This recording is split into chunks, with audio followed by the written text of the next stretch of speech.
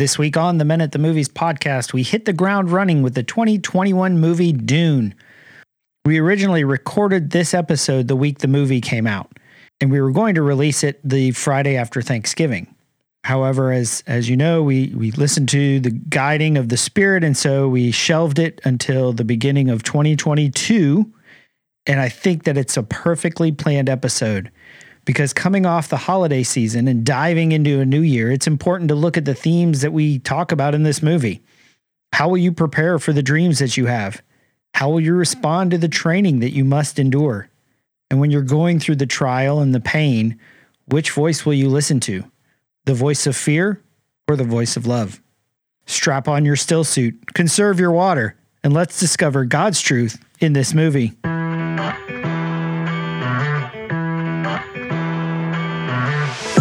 The movies and stories we love are gateways to see ourselves and God in new ways.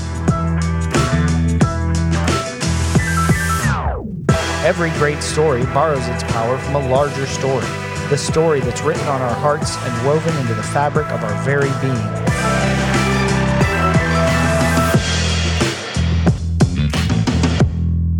Hello and welcome to the Men at the Movies podcast. My name is Paul McDonald, and joining me back in the saddle again is Britt Mooney. How you doing, What's man? up, everybody? No horses were injured in the making of this podcast. So we are here to talk about Dune, not the 84 Sting in metal underwear weirdness. Oh, wait, that's what I was watching. That's what we're going to be. Watched the 80s this will be one. an interesting conversation, then. Now, I remember reading this book. Nerd alert.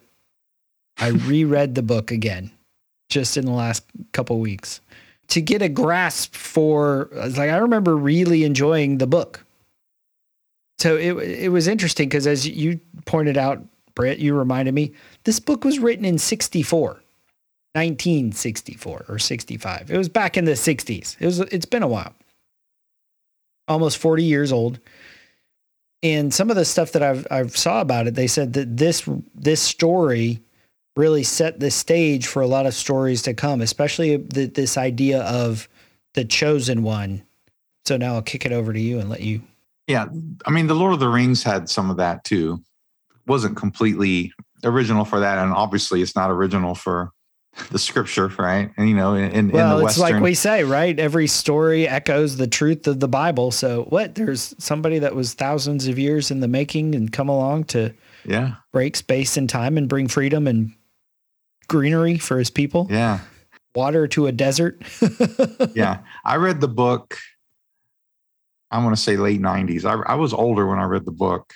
It wasn't like when I was a kid, and loved it. And then I got into the next two. Was it Dune Messiah and Children of Dune or something?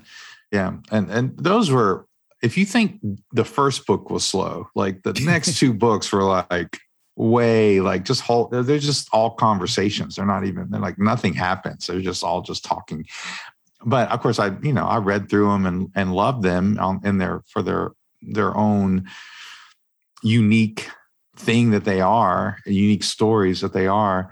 And really, there's nothing like Dune. Like, you can't compare this to Star Trek or Star Wars or Lord of the Rings. Like, it is its own unique sort of story. And I've always loved it. And I loved the movie, the 80s movie. I loved the movie.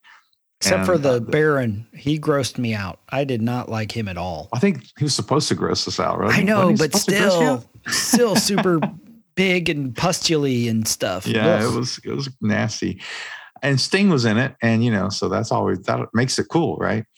This Sci-Fi Network did a miniseries, and it wasn't that good. Yeah. And they needed more money. And so finally, I think what everybody's excited about is they finally got a chance to do it with more modern technology and special effects and all of that sort of stuff. And it really was visually stunning. Wow. And I really loved it. I loved it. I told Paul before we started that I give it about a B+. I think it's almost impossible to make a movie out of the book just because of it's so philosophical, so in your head. Like there's so much conversation and thought process sort of stuff. Right. Because even in the book that's popping around it from different people's perspective, there's no, a lot of stories are from a single person's point of view. You might hear their thoughts, but this is like within the same chapter, you're suddenly from Jessica's mind to Paul's mind. You're just like, what's going on here? Sometimes a little, wait, whose eyeballs am I seeing the world through here? Mm-hmm. Yeah. Yeah. It's funny because this was a 2.5 hour movie. And it's interesting. The book is actually set up in 3 sections because you talk about probably, I can't remember the name of the first one, probably Dune, and then Ma'dib, and then Prophecy or something like that. But there's 3 big sections. And really this just only got up through the first one. Probably not even all the way through that one, just because. And I told my wife, I said, I liked it-ish. It's hard watching a movie when you're in the middle of reading it because you're constantly comparing what it was to the book, to the story. And you're like, it is sort of the same story, but not. But even at 2.5 hours, I felt like they rushed through the character development and the world building. I was like, wait, there's people that we haven't even been introduced yet. And now I know. It felt rushed. It was like, oh, I wanted to spend more time with Gurney and Duncan, Idaho. By the way, what a great name for a, basically the good guy, the strong guy, the weapons master or whatever, Duncan, Idaho. Not much more gritty than that. And great casting. And I love the casting. And overall, I thought they did a good job. But, there's just a couple things here and there that I wish they would have done differently. But I watched it at home and I'm really thinking like I might need to go see this in the theater somewhere just because visually it was so stunning. I do have surround sound, so I could crank it up. Like I feel vibrations when we're listening. Going Beach Boys. Yeah. I think our biggest point of contention is in the book, the mom, Jessica. She's a badass. She is a, Bean Gesserit witch. Yeah, she has powers of she can read people. She can manipulate people. She can fight. In the movie, portrayed a little bit of that, but really she did a lot of weeping, which especially in a book in Dune, how important water is. She wasted a lot of water. Well, and they were trying to show that she was very conflicted and concerned about her son, who was, it's a pretty major thing that he's going through, and she understands that. He's either the one or he's going to die. Either, yeah. So that's for a mom, that's a pretty big thing, right? And for dad too. But the dad didn't really understand it. Duke Leto or whatever his name is. Yeah. But Jessica did understand it. So they were trying to show some of that, but I think they could have done it and still made her seem a little stronger and a little more kind of put together. Because if she had been doing this for a long time, she just kind of would fall apart. And you're like, what? Like that seemed different enough from the character of the book that I was, she was such a strong character. And when you really think about it, for something that was written in 1965, it wasn't like there was no feminine rights or anything like that. But 1965, for there to be this really strong character that she was, and then Chani as well. You had these 2 really strong female characters. That's who I remember in adolescence loving the character of Chani. Yeah. He's I want to find my Chani. Yeah. But not she's just beautiful and someone waiting to be saved. She teaches him and she does all this capable, cool stuff. Yeah. She knows what she's doing. Yeah. And like you said, she teaches him the ways of the desert and how to survive. But there's this bond between them that grows, but it's not this, she's not a princess, right? She's a warrior. And that's not innuendo either, teaching him the ways of the desert. That's literal. That's what she actually does. And there was a scene where she was selecting the housekeeper, and the housekeeper Mapes was bringing a knife, but Jessica's like, I can tell that you have a weapon, but I can tell you whatever that weapon is, it's not going to be enough. It was like, oh yeah, there she is. There she is. That's right. 2 scenes later, she's crying. So there's a few clips, and like you said, with the movie and a book and a story this epic, it's really hard to grasp it, and even with a movie this visually stunning, it was hard to find some little clips of dialogue. There was a scene, Paul in the book, he's a 15-year-old boy raised to be a duke. Really, and Jessica, like I mentioned earlier, is a Bene Gesserit witch, which means that she's been trained in all these ways. But when you start looking at it, the Bene Gesserit is a really shady. They're bad guys, really. Mm-hmm. It's like, oh, you've been controlling and manipulating the universe to create your outcome. And I was like, wow, that sounds shady. It's like, oh, who made you? They're the Illuminati. Yeah. Right. These shadow people who everybody's afraid of because they can fight and all this stuff. So so Paul's being prepared. There's a lot of fear in the book, especially. And we see it in the scene in the movie where that little assassin drone comes out, because this fear of assassination, of being poisoned, of treachery, like that's like before they'd eat food, they'd have this poison seeker drone check to make sure there's no poison in it. They'd make sure, like I said, there was a lot of fear and protection, to the point where when they're in the desert and somebody gives Jessica a cup of coffee, she's like, this is weird that I'm just taking it and accepting it from this person. Like how we do every day in the restaurants. Right. But that level of fear is really in just the political machinations, the manipulations. I don't know, Britt, what clip do you want to start with? I don't know. Let's do the dreams make good stories. And I think that that's kind of early on. And I think that that's a big part of what's going on in the story.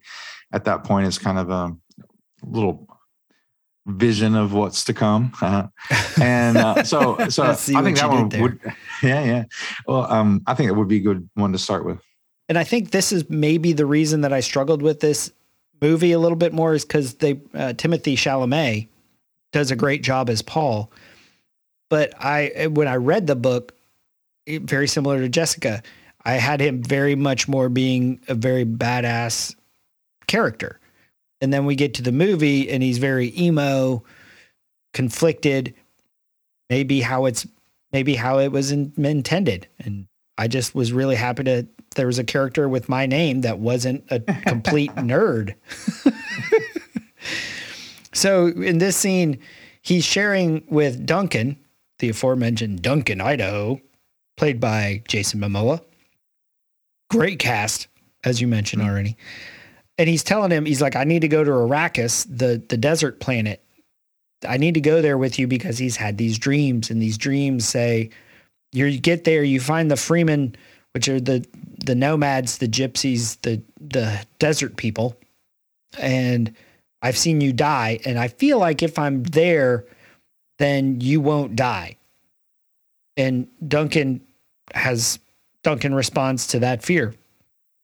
Listen, dreams make good stories, but everything important happens when we're awake, because that's when we make things happen. Look at you. Put on some muscle? I did? No.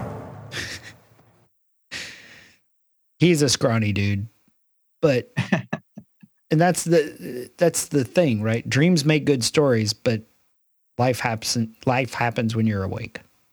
The important things happen when you're awake. That's reality. And the reason I like that, and I wrote it down on my notes, the reason why I like that is it's not that dreams aren't important. Dreams can influence us and dreams can guide us. And whether you mean that as a dream like I want to be a rock star one day or something, whatever kind of dreams we're talking about, in the scripture, God spoke to people through dreams. And I believe we can be spoken to through dreams. I know I have had dreams that I knew were from God and were spiritually important. And it doesn't happen all the time, but it's happened enough that it's a reality, because God's not asleep when I'm asleep, or you. Like, he's not asleep when we're asleep. So he finds ways to talk to us then too and hang out with us. Yeah. So anyway, so dreams are important. However, like we shouldn't elevate dreams to reality in the sense of, like, they can guide us and they can give us clues or whatever they're meant to do at times.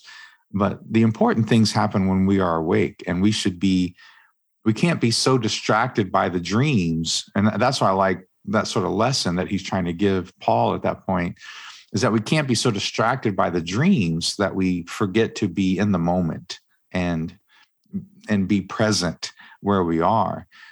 And I think a lot of people do have problems with that sometimes we're so distracted by our phones, or we're distracted by what's going on with sports, or we're distracted by, stuff going on with whatever, or even crises at times. Like, sometimes we forget to just be in the moment, that we can't change what's in the past, and we're not in the future yet, but, we can actually have an impact. The only place we can have an impact is right here. That's really the only place we can have an impact for the future.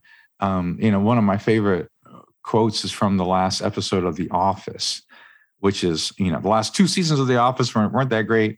But the last episode of The Office was amazing. One of the best final episodes of any series ever. And Andy, they're kind of hanging out in the office again, and they're getting the crew back together.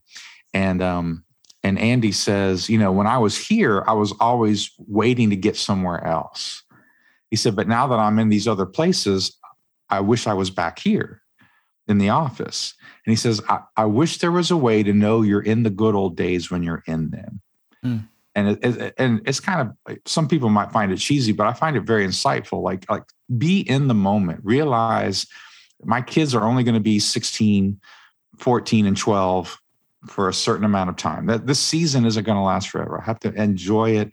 I have to be in the moment, and I have to invest in this season the way that I should. And the other aspect of that is the dreams and the visions that we have, they only come true because of what we do or don't do in real life. Like, he had these dreams that Duncan died, and we will find out later in the movie that he dies a completely different way. But this idea that, you can have dreams and they're important, they're good, but what we live is more important. And we can get so wrapped up in these plans and these projects and these ideas that we sort of lose track of the day to day. I loved what you said about the kids, because I so many times, and it's easy as a parent, right? I just want, once they can hold their own bottle, then that'll be so good. Once they can pee in the toilet and I don't have to change, no more diapers, right? And then what you do, not that I miss diapers, but there's a part of me, my kids are all, my youngest is now 15. And I was like, what? And my daughter's 20. And I think what I wouldn't give to hold my 5-year-old daughter's hand as we go to school, or like one more day with little Lainey. Not that I don't enjoy spending time with her now, but there's a relationship there that has shifted and changed. And as you mentioned, we miss the good old days that'll never come back because of the things. And not that it's bad, but we still have to grieve it. We do. Absolutely. And I think it was interesting. Like, it was a sudden shift, that joke about him putting on muscle. Right. Because here he is like, oh, you find the Freeman, you join, you die, but if I'm there, it would change. He's like, oh, you're putting on muscle? You think? No. It's almost like saying, you think you'd make a bigger difference in a knife fight? It's not really a firefight there. If you want to actually help, stop dreaming and start training. Yeah, good. Sometimes we think, oh, well, I have this dream and it's just going to happen one day. And it's like, well, what are you doing to train for that? Like, what are you training for that? Like I've been having conversations with people who have children older than me, like children in college and, who are in their 20s or whatever. And I'm like, what can I do now so that we can establish some traditions so that when they're in college, they come back and want to come back so that we can have dinners together and, and do a game night or something. Like, what are some traditions that I could start? And, and some of them are like, man, we wish we would have done that. That's smart to think about it. Like, well, how am I disciplining myself now for the dreams that God has given me? Because you have to be ready. You have to, if you think God has chosen you to do something, then discipline yourself. Like, don't just spend time on your phone or just watching Dune again, like I want to do. But you're going to have to make choices and sacrifices to discipline yourself, so that when those opportunities come, you're ready. And so it's happened to me so many times where the work I put in, there's an opportunity later, and I can speak intelligently, or I can kind of do what I'm supposed to do in that moment. And there have been other times I'm like, something happens and I'm like, man, I wish I would have worked on that more, or whatever, that happens too. So, but I love that. That's really good. We're not always in the mood to train. Right? It's like, I'm tired. I've got this going on. And because life comes at you fast, to quote another movie. Yeah, there you go.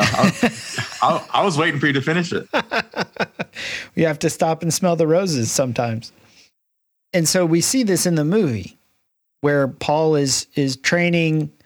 The other guy shows up, Gurney, played by Thanos. Right. And he shows up and he's like, Gurney, I'm not really in the mood. And the guy's like, I don't. You need to prepare. You need to train. You need to be ready. I guess I'm not in the mood today. Mood? What's mood to do with it? You fight when the necessity arises, no matter the mood. Now fight!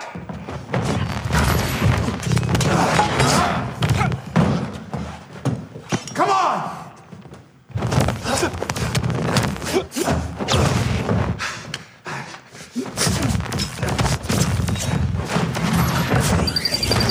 I have you.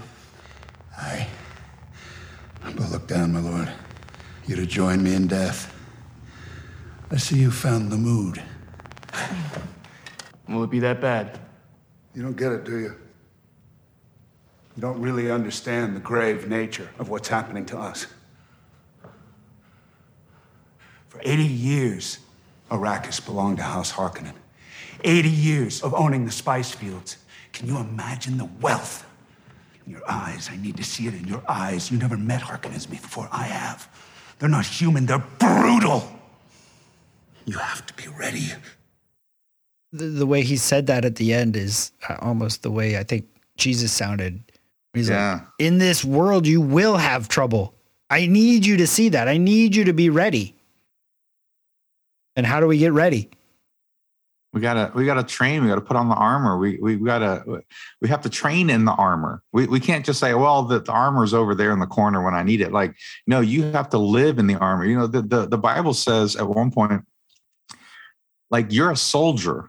You don't get to live like a civilian. Yeah. Like you're a soldier. Like, you have to live ready. And, and my mentor used to say, because people would ask him, like if he was going to go speak somewhere, they say, are you ready to speak on Sunday? Are you ready to speak on Saturday or whenever at the event? He goes, if I have to get ready, what am I now?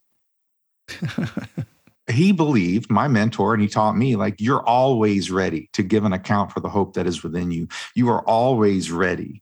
And the devil doesn't care whether you're ready or not. In fact, he'd prefer that you're not.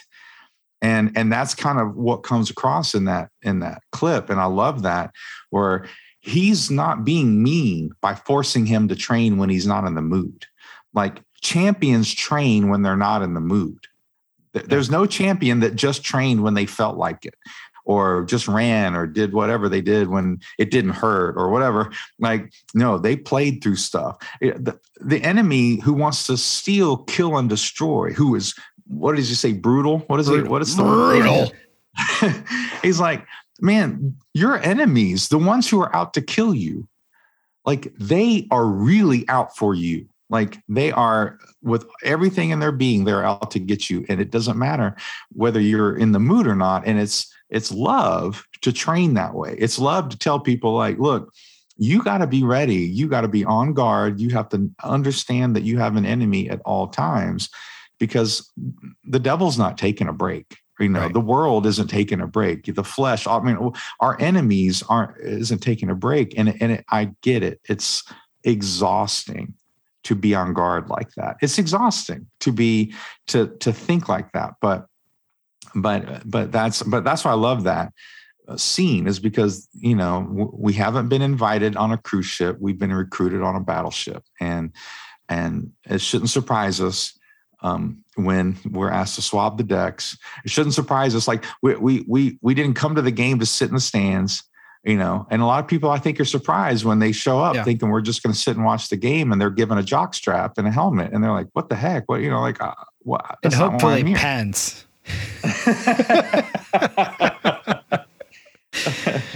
And I want to hit on this a little bit. It's like, ready for what? What's going to happen?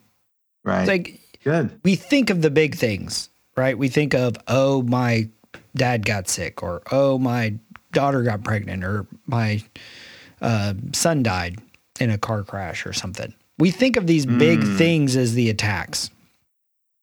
But we were talking before. I work with this group to do men's retreats. And this was our first men's retreat in 2 years because of COVID. And it's about sort of offering freedom. And we did a podcast earlier with Dan Horner where we talked about the Matrix. And he's the guy that I've been doing this with for the last 8 years now. So I get home Sunday and I am wiped out. Like, it's late nights, but it's as you mentioned, as you know, Britt, you're sort of pouring yourself into these guys, and you get back and you're like, I need to recharge. Well, Monday was my wife's birthday. And last year was her 50th birthday. And it also came over the same weekend. We did a very small group of people that I was away at the camp for. But I had cards. Like, the kids would give her a card each day I was gone. I came back right as I left the retreat early and came back to surprise her for her birthday. Had a surprise party, had 50 bundt cakes, little buntlet cakes available for her. Yeah, we were put on some pounds that week. I mean, I nailed it. Yeah, you did. This year, I was like, I'm so sorry. I didn't even get you a card. I got you these presents. The kids came over, and I'm wiped out. I was asleep by 9 on Sunday. And even Monday, it was that feeling like, she's disappointed in me. I've screwed up. And it was funny you mentioned swabbing the decks, because we're getting some work done in our kitchen. And I'm doing some of it. I'm putting down the vinyl planks, and they come in and put the countertop and the sink in. But if you want the faucet attached, you're going to have to do that yourself. You've got to reattach the garbage disposal and all this. So we get all that done, and I test the dishwasher. Because again, we haven't had a dishwasher in our house for over a month. So I run the dishwasher, no leaks. Yes. Nice. So I load it up. I go run over to Lowe's. And so when I got back home, I come into the kitchen.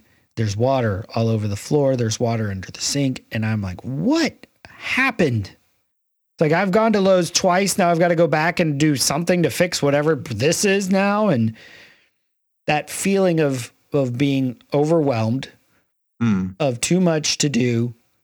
And I don't know how to do half the stuff I'm trying to do. It's a miracle that I haven't shocked myself yet. But that's where those attacks come from. It's much more those subtle. Even this morning, I have been running for the last several months, but I was tired. Had felt like another migraine coming on, like my body hurt. And so I didn't run because I wasn't in the mood. It's like, oh, maybe I should read a little bit of the Bible. Maybe I should listen to a little bit of a worship music. Maybe I should spend 5 minutes drinking coffee and praying instead of just jumping up, checking my email and getting to work. Because we do have to train. And then Paul says like a soldier. He also says like an athlete. Good. So that we can run our race. We talk about running races a lot up here. We want to be prepared. And I want to hit back to the verse you pulled out. Be prepared to give reason for the hope that you have. And the key piece of that, other than be prepared, is to have hope. There you go. Right? I mean, if you don't have hope, you have nothing to be prepared for. Like, hey, why are you so bummed out and miserable all the time? Right. It's like, yeah, nobody's going to ask you that one. Well, they might. And you're always prepared for that. Why are you so down? Oh man, I'm so busy. I'm so busy. I'm so oh my God. And we're always ready to complain. We don't have to get ready to complain. We're always ready to give a reason for the grouchiness that we have within us. But here's the thing. If someone is going to ask about the hope, that means they have to see you have hope. Right. That means they have to recognize that you are someone with hope. And they're only going to see that if you're living by hope. And so I don't know if you've ever been kind of not blindsided, but surprised when someone suddenly gives you an opportunity to talk about Jesus. Like it actually does happen. Like you don't have to force some conversations. Like some conversations just naturally happen. And I think sometimes because we feel unprepared and we're not ready for whatever reason, like it gets kind of awkward. Like we kind of, and later on we're like, man, I really should have used that as an opportunity to talk about Jesus and talk about hope and talk about what I believe, even if it's not like a evangelistic sort of thing, like you're able to say the reason why I can do this is the only reason I can get through this is because I have a relationship with God and I know he loves me and I know he wants good things for me, as hard as this is or whatever, you have to give reason. And that's the kind of thing that when people see that, people would rather see a sermon than hear one. And it's much more effective preaching too. It's much more effective. And because then if they see it and they ask questions, it's going to give what you say weight, but you have to be ready. You have to think about it. And you have to be close enough with the Spirit, with God, where you're listening. And like I said, a few episodes ago, the discipline of relationship. You have to have the discipline. That's the main discipline. Like if you want the discipline that you need, it's the discipline of listening. Like, okay, God, what's going on? Just always be listening and walking with him. Like that's the redemption. That's part of the redemption, going back to walking with him in the cool of the evening, like in the garden. Like Adam wasn't supposed to do all the stuff in the garden alone. He was doing it with God. God was with him while he was doing it. And it was after he took the fruit that God shows up. Like they weren't together, right? And so there's a discipline of leaning on him, leaning on my beloved, like a Song of Solomon. Who's that coming out of the wilderness, leaning on his beloved or whatever. And applying that to what I was experiencing. Yeah, I was laying my own interpretation. Oh, my wife's disappointed in me because I didn't do all this. Well, I had a lot of other stuff going on, but even like helping bring my daughter in, and she brought some presents, and we'd actually gotten like her best presents came from other people, but I helped pick them out. And the idea of the faucet running, the leak, I still don't know why it leaked. I don't know what happened. But instead of taking it and interpreting it as, I obviously don't know what I'm doing. I'm spending all this time and money and really just going to make the house worse. I give my own interpretation, but you have to listen and say, God, what is it you're trying to teach me? What is it I need to learn? Even this morning. Yeah, I didn't run, and I could easily beat myself up and say, well, it didn't matter if I was in the mood. I should have gone running. I should have done this. God might have said, you were feeling bad because I wanted you to take it easy. You don't need to run. Your body needs to recover. You need to recover. It could be, you need to show a little more discipline, but It's not my interpretation. It's his. That's right. God, what do you want me to do with this? Am I supposed to, what do you want me to do? And what do you want me to do tomorrow? When stuff happens, our first response should be, God, what do you have to say? Yeah. What's your interpretation of what just happened? Yeah, it's not even an interpretation. It's the truth. He's not interpreting what's happening. He's just telling you what is happening. Well, his interpretation is much better than mine. But when Jesus talked about the gift of the Holy Spirit in John, the latter part of John, he says, and he will lead you into all truth. Not some truth, not just religious truth, not mathematical truth, not just like all of it. Like he's in all truth, and he will lead you. And this is why you need him, is because he will lead you in all truth. And just a practical thing that my mentor again taught me was when he would get frustrated with something, he'd stop and he'd go, "This is a test." He would just stop where he was, and he'd sit back. And he, because he's getting frustrated, he's getting angry, and something's not working. And then he'll stop and he'll go, "This is a test, Father, help me. What's going on?" And it's what a great discipline, because things are going to piss us off. Things are going to happen where, there's water all over the floor and what you thought had been fixed, and right. And we can't help our first emotional reaction. Like There's not a sin for me to get pissed off right away. Right. But just like we see later on in the movie, if I don't control those impulses, that's going to hurt other people. Like then I'm just going to carry on whatever the devil wants to do in my life. I'm going to multiply it. Humans are by their very nature multipliers. Like our whole bodies are meant to multiply ourselves. And through relationship, that's through, becoming one with another person is how we multiply.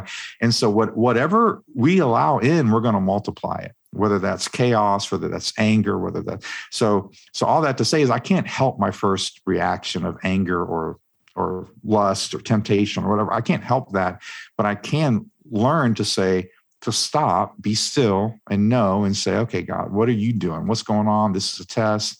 I know I have an enemy. What's going on? And he is so faithful. He is so faithful to talk to us and let us know what's going on and guide us through those moments. I love what you were referencing, and you were heading us up right to the next clip I wanted to talk about.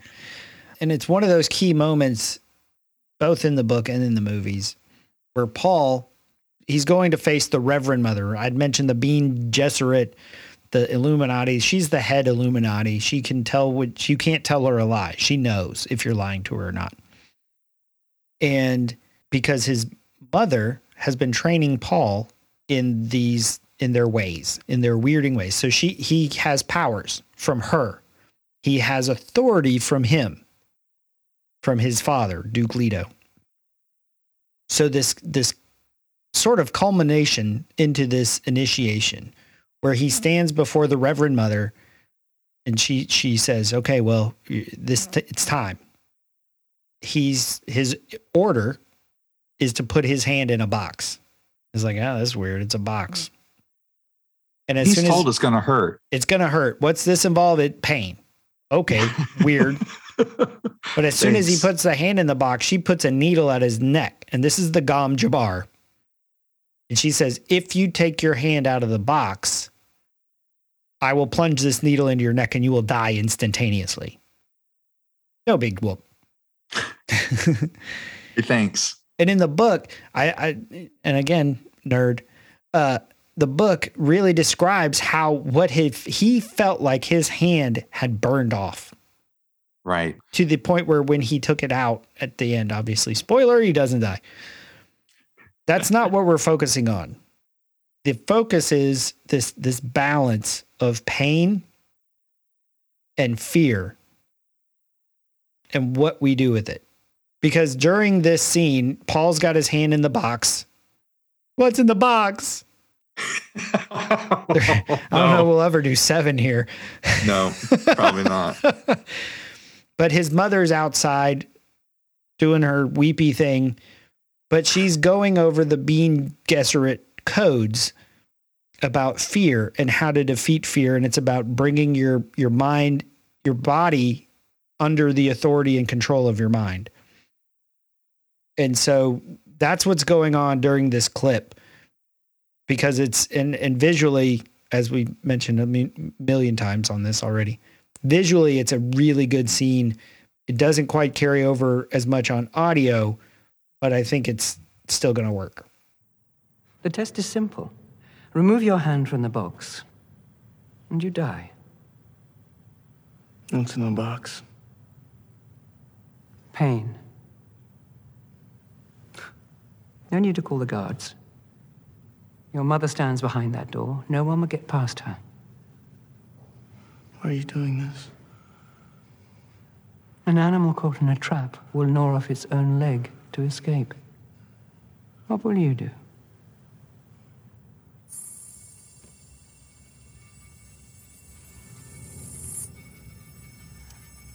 Oh.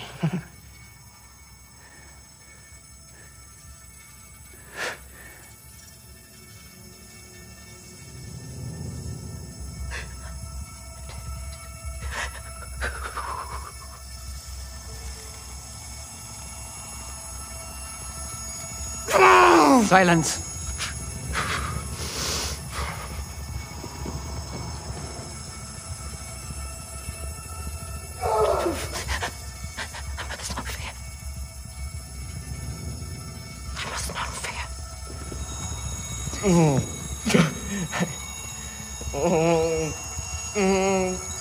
Fear is the mind killer. Fear is the little death that brings obliteration. And I'll face my fear and I'll permit it to pass over me and through me.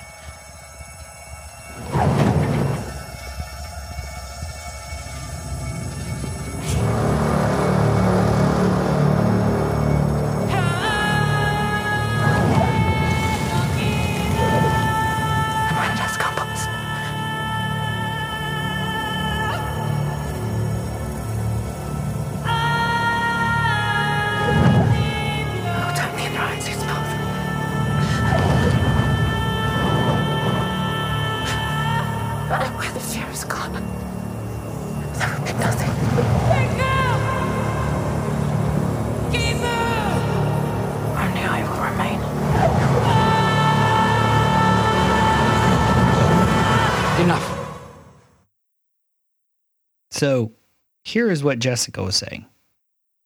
I must not fear. Fear is the mind killer.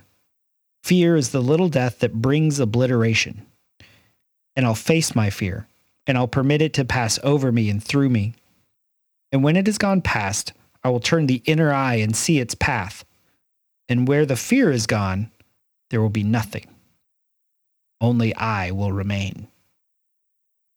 So good. Yeah, I think we're going to probably spend the rest of our time talking about this. Because this idea that fear, I mean, it's true. It's scientifically true that when fear and anxiety increase, your brain ceases functioning. That's right. Kills your mind. Yep. Basically, the rest of the movie, I think, basically is this section walked out.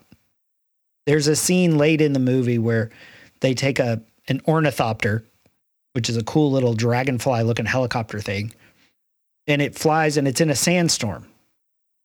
And the only way to survive the sandstorm is to let go of the controls and let the wind carry it as opposed to fighting it. And I had a friend of mine who used to tell me that. He's like, you just need to get out of your own way. Like, let the Spirit move through you and stop fighting for control. And that's what happens is we fight for control when, whether it's water on the floor or something a little more dramatic and important. We say, this doesn't look like how I want it to look. And we try to take it back because we're afraid of that it's not going to be, that it's going to bring pain, right?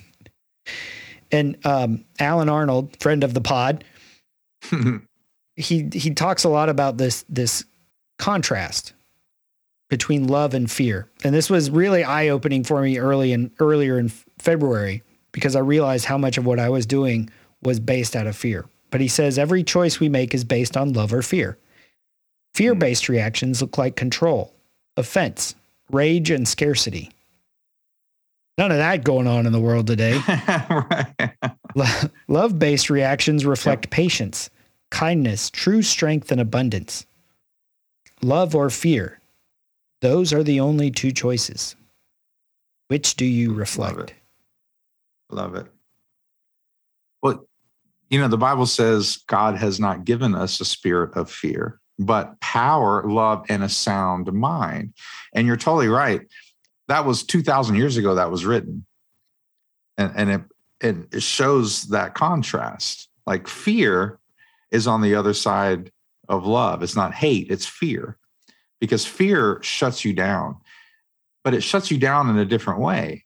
You make different decisions, and you make decisions trying to accomplish a security that is elusive and won't work, because it's based out of fear. Fear does the same thing that faith does. Faith leads to its own fulfillment. Faith, actually, you will get what you believe in faith, right? The faith that God gives you. I'm not talking about just any faith. Well, I believe when, just got to have faith. Yeah. It's not a name it, claim it thing. It's faith is seeing the unseen, and then you follow that, and it's realized because you have a revelation that goes beyond what you physically see. Fear is based on the unseen too. Fear is based on, it could be something that you physically see in front of you, but then you're afraid of what's going to happen, right? I mean, fear is, and you could be healthy, right? I mean, like some dude's about to, you might need to run. But fear is also based on what is unseen. And I've seen it happen so many times. And I've tried to help a couple people, and it's really difficult because they don't understand it. It's like you get what you're afraid of, because when you act out of fear, you actually get whatever you were afraid of. Because you're focusing on it. Because you're focusing on it. So the woman who doesn't want to be abandoned, because she has a fear of abandonment, she starts living according to this fear of abandonment. And probably because people have legitimately abandoned her. Right. Right. So she tries to live out of this. She lives out of this fear of abandonment. So what does she do? She tries to control things. So it's just control. But see, people don't like to be controlled. So what do? They leave. But now her fear of abandonment has just become realized. So she works even harder at it. She works even harder to try to makes it hold worse. on to people. She tries to manipulate people. She tries to bully people. She tries to do anything she can so that people won't leave her. But that just makes them want to leave her even more. Unless you're Jesus and he sees the difference and he knows what's really going on. Or unless you're the church and you love her and you try to say, look, what all the stuff that's behind this is fear. And God wants it to be done out of love. God wants to switch this out. And I love that. And I love the fact that it was, can you endure pain? And it's going back to, man, if you're going to be chosen for something, like the question isn't, are you ready to be happy? Are you ready to have a good time? Right? If you're going to be chosen ones in these stories are never have a pleasant journey. Yeah, look, I'm sorry. No prophet was ever given a glossy, gold trimmed road into being a prophet. Like there was pain and tragedy. And I'm not saying it's always going to happen that way, but it's not a fun road all the time, like having a coal that even the angel wouldn't touch. The angel had to use tongs, and having that put to your mouth. Like, this does not sound like a fun experience for Isaiah. However, his revelation of who the Son of God was the biggest revelation of the Messiah that had ever happened yet. Yeah. Like, he had a revelation no one had ever got. But what did it take to get there? He had to be able to say, look, I know this hurts, but I'm going to stick it out, because reality, even though it feels like my life is ending, like it feels like my hand is burning off, that's not reality. That's not reality. And if I act, I think I'm dying, but if I act according to what if I try to save my hand, I'll lose my life. Exactly. Good. That's where I was trying to go. Yeah, exactly. If I try to save my life, I'll lose it. But if I lose my life it's not just for anything, for the sake of the gospel, for the sake of Jesus and the sake of the good news, then that is where you will find it. And that's what ends up happening to Paul in the movie, is he has to make hard decisions, and he has to do really things that go kind of against his morality and to a certain level. I'm not suggesting people go against their morality necessarily. I'm just saying, like, he had to do something he really didn't want to do. But that's what had to happen for him to kind of ascend to that next stage of his, becoming of who he was supposed to be, with that fight towards the end. It was so well done. That I really did like that scene, and the kind of the end sort of scene that they had there, that progression that they had at the end of the story. So anyway, I really liked that scene. I love the last line of that, where she says, "Only I will remain." Mm-hmm. That's the message of the scriptures. When James talks about, consider it joy when you suffer various trials. Because what it is, it's not talking about, yay, more pain, or, it's not some sort of sadistic approach to life. Right. But it's knowing that God loves you. Because if our response is based on love and confidence that God loves us, then the heat, the fire, isn't going to kill us, but it's going to burn away everything that's not really us. It's just like when you're melting gold. You heat it up until it melts, but whatever is the impurities in the gold, they're not melted, so they get scooped out, and you have a pure sample. You have the gold is higher quality.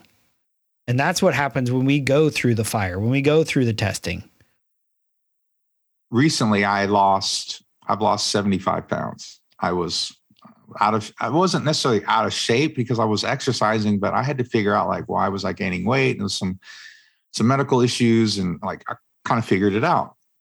But I didn't lose 75 pounds because it was easy. Like, even though I figured one of the issues out, there were moments when I was hungry because I was limiting my food intake. I mean, I wasn't starving myself, but it was definitely, I'm only having one piece of pizza, which is fine. And it satisfies me because I'm an old man and I'm not 16 anymore. And I can't eat like that anymore. But, your body's like, wait a minute, why are you denying me? Your body hates it when you deny it things. Your body hates it when you deny it things that it wants. The flesh wants to be the boss. It wants to be the boss. And you say, no, I'm the boss. And you don't rule over me, because then I become a slave. Whatever you allow to rule over you, you become a slave of that thing. Whether it was, choosing what to eat and being disciplined about that, and or whether it was the exercise and doing it over, it took 6 months for me to lose 75 pounds, or at one point 80 pounds. I've kind of gained a little bit back. But the point is that I feel 10 times, 100 times better. I feel more like myself. I feel better. I can breathe easier. I sleep better. So what I had to tell myself is, you're right. I'm not being a sadist to tell myself no. I was telling myself no because there was something better on the other side of this. And it's the same way when you're the athlete or you're the soldier. There's a great movie called Renaissance Man. We may need to do that at some point, but I'm not sure. Great movie would. Have you seen it with Danny DeVito? Yes, I know. And the whole thing? Oh, I love that movie. It's been a while. Maybe it's not a great movie, but I like it. But there's this one part where they're coming out of the army base, and there's a sign in the army base, and it says the battle is won here. You know, the battle was won on the army base. So what does that mean? Like the battle, like one day you might be in battle, but where is that going to be won? And Band of Brothers, I hope we get to do some Band of Brothers at some point. Oh yeah. But like in Band of Brothers, they end up saying, you know, that original group of the 101st that went through Currahee, and as much as they hated, I forget his name, Lieutenant, whatever, the Ross, you know, the Ross character, as much as they hated him, they trained for a year before they went to France in D-Day, and their replacements only trained for a few weeks. And like in comparison, and they said, as much as we hated him, the ones that survived, we would not have survived without his training. As much as we hated him and he made us throw up, and he was sadistic. We thought he was awful, but like looking back, he saved our lives. And that's the kind of thing we're talking about. You have to see, and God gives us that. God gives us the faith and the revelation to say, the pain you're of now isn't the end of the story. I'm doing this for a reason. I'm doing this for good. Like there's a good reason that, and even things that we don't think aren't good. You know, somebody getting sick, or there's an accident and, you know, an untimely death. There's a promise that for those who love God and are called according to his purpose and walk with him, all things will work out for good. And that's an amazing promise that I know I have had to stand on and cling to when I don't understand why the heck some things are going on, right? And I just love that. But anyway, it's a great scene, and I really liked it. So the question that we have to answer ourselves as we wrap this up is, when we're going through those times of trial, of pain, are we going to listen to the voice of fear or the voice of love? And because it doesn't come natural, right? It's like, no, I want that second piece of pizza. No, I want to be pissed off about the water on the floor. We've got to train ourselves. And that could just be, hey, what is a verse like Jessica did? What is a mantra? Yeah. I can say, what do I need to hold on to? Yeah. I'm a big fan of peace, be still. Because when I go to bed at night, I'll try to say peace when I inhale and be still on the exhale. One, because Jesus said it, so it's got some weight behind it. But that's my command over my heart. Yeah. So it's how can we train? How can we defeat fear? And we know perfect love casts out fear. And the source of perfect love is God. And we've got Amen. God in us. I'm glad you brought that out too, because that's something that I remember thinking when I was watching the movie. Like, she was saying it like it was a scripture, like it was a mantra, like it was like, and that it was something that she had taught him. Right. Even though he wasn't saying it, like she was like, it was almost like a prayer, like, remember this. Like, I know you're going through this. Remember what I taught you. It's like she didn't just. And that's how it was power. Shot as well. Yeah. Yeah. Because what she was saying, he was thinking. Yeah. And in the book, it does that. You can tell that he's doing these mantras in these moments of, oh no, I've got to get control of my heart rate. Yeah. That's good stuff. So we look forward. They haven't even started shooting part 2. Really? I don't know. You just said they just now greenlit it. No, that's true. They just greenlit it. So you're right. So I guess they haven't, and they haven't cast the other bad guy, the Paul protagonist, Fade Ruatha.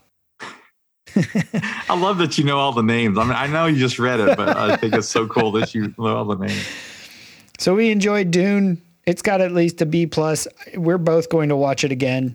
We love our HBO Max. So this has been Paul McDonald and Britt Mooney talking about love and fear and Making Through the Fire of Pain. Hope you enjoyed it, and I hope you join us next time here on the Minute the Movies podcast. Something inside has been awakened. I can no longer be who I was before. But if I am no longer who I was, who am I to be?